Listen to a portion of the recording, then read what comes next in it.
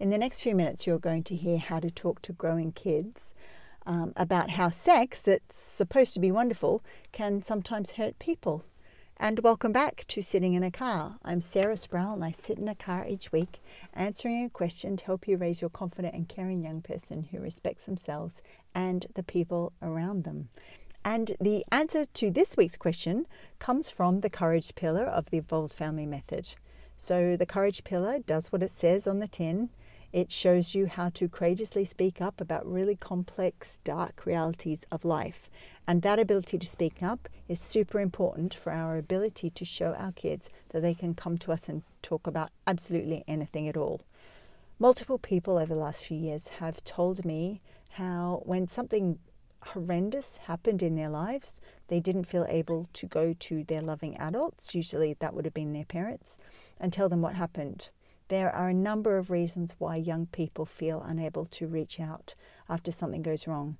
So why don't we, you and me, make sure we eliminate one of those reasons by showing our kids in our day-to-day lives, when we're talking about hard things, that they can come and speak to us about absolutely anything, particularly if it includes things to do with darkness and pain.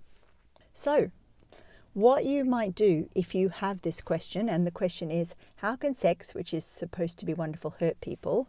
You might be avoiding this whole area of conversation, or you might make vague statements about consent, things like you should never let anyone touch you if you don't want to be touched, or you should never touch someone unless they give you their consent, or you warn your kids to be careful when they go out. And it's sort of vague warnings of keep yourself safe, or make sure that you don't do anything that someone else might be upset about.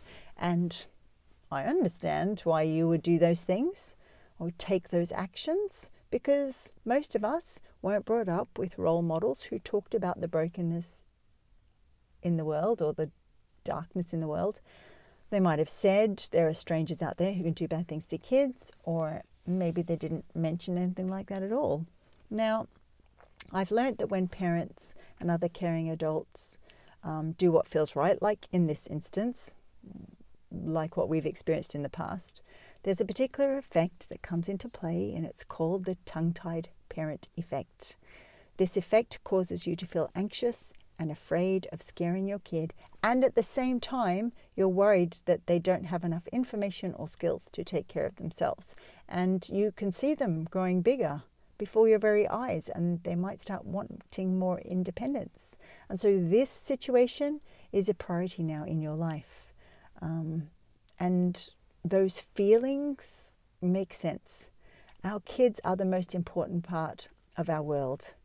And we know deep down in our hearts what extreme pain they would go through and we would go through if something happened to our child. So in this episode, I'm going to show you how to talk to growing kids about how sex, which is meant to be wonderful, can sometimes hurt people.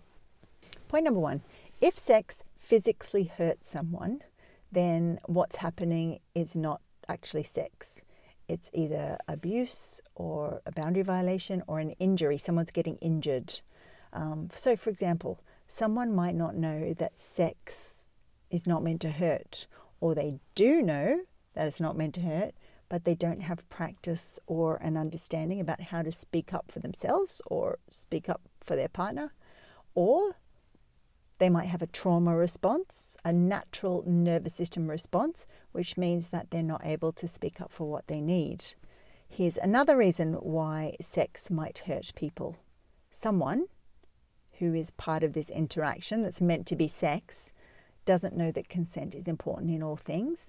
They don't know how to read body language, perhaps, or maybe they don't understand that some people need a long time to make consensual decisions about their body that are right for them without being pressured by another person's needs or wants. Another way sex can hurt people is if someone is using their power and influence over someone else to take what they want from their body, or if someone is on purpose hurting someone else.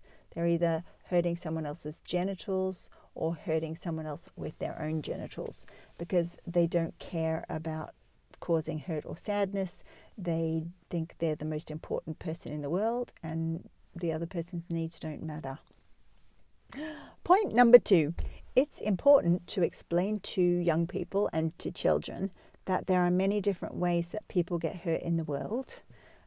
And your kid will be aware of some of those ways already. This is not just about sex. They have not gone through life, they have not started school, they have not started childcare without some sort of understanding that people hurt each other. One example for me that comes to mind is we can be hurt by another person who is driving a car, for example, and maybe doesn't follow the road rules or loses focus for some reason or just isn't paying attention. Maybe they're using their phone or they're getting distracted with something on the radio. We could also get hurt if we are waiting in a queue to buy something and there is someone that jostles us or knocks us over or pushes us down, even if this is an accident. The message is there are times in life where we experience really difficult, hard and painful things. So when we're having this conversation with our growing young person, we can help them understand that their job, if something goes wrong or it's hurtful or upsetting, is to ask for help.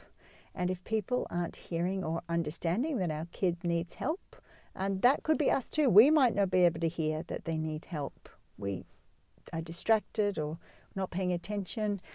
If that happens, if our child is asking for help and people aren't understanding what's needed, then our kid needs to keep asking until they can find someone who listens and can understand what they're saying. And this goes for when our kids are growing toward adulthood too. This is not just about being small. Kids need to do that and grown-ups need to do that. And for some people, they can feel so ashamed or unhappy when something bad happens. And this is not just about sex. This is about absolutely anything at all, like bad grade at school, for example, that they can't ask for help. And it makes sense that they would feel like that. It's not the most helpful thing to feel, but the feelings do make sense. Point number 3.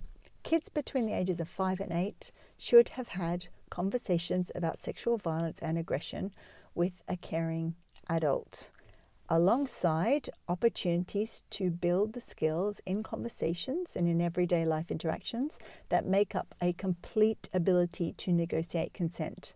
Now, if you don't know how to talk about sexual violence and aggression, you're not broken.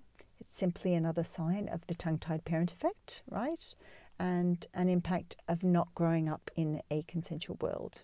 So you've just learned how to talk to growing kids about how sex, which is meant to be wonderful, can sometimes hurt people. But remember, this is only one topic of conversation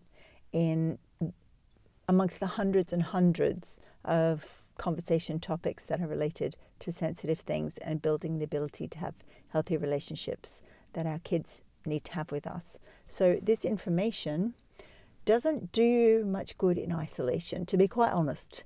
If you don't have the skills to be present during tough conversations and manage painful emotions, both in yourself and in your kids, it's going to impact how open you can be and how willing your kids are to coming to talk to you about dark things. So if you would like to learn the complete method that helps parents and other caring adults talk about sensitive things like abuse, while also managing your own feelings and the feelings of your kids, look for a link somewhere around where you're watching or listening to this podcast, and you can leave your contact info when the Evolve School opens next. And that's Sitting in a Car for Another Week, where I've answered a question to help you raise your confident and caring young person who respects themselves and the people around them. Bye for now. Damn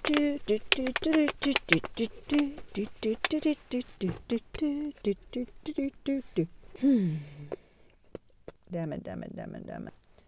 Need to have a little dancey sort of music break for a minute. Okay, point number 2. How do I say this thing? I keep making a mistake and have to keep having to go back. I got distracted there for a minute inside my phone, so now I have to go back and find out where I was.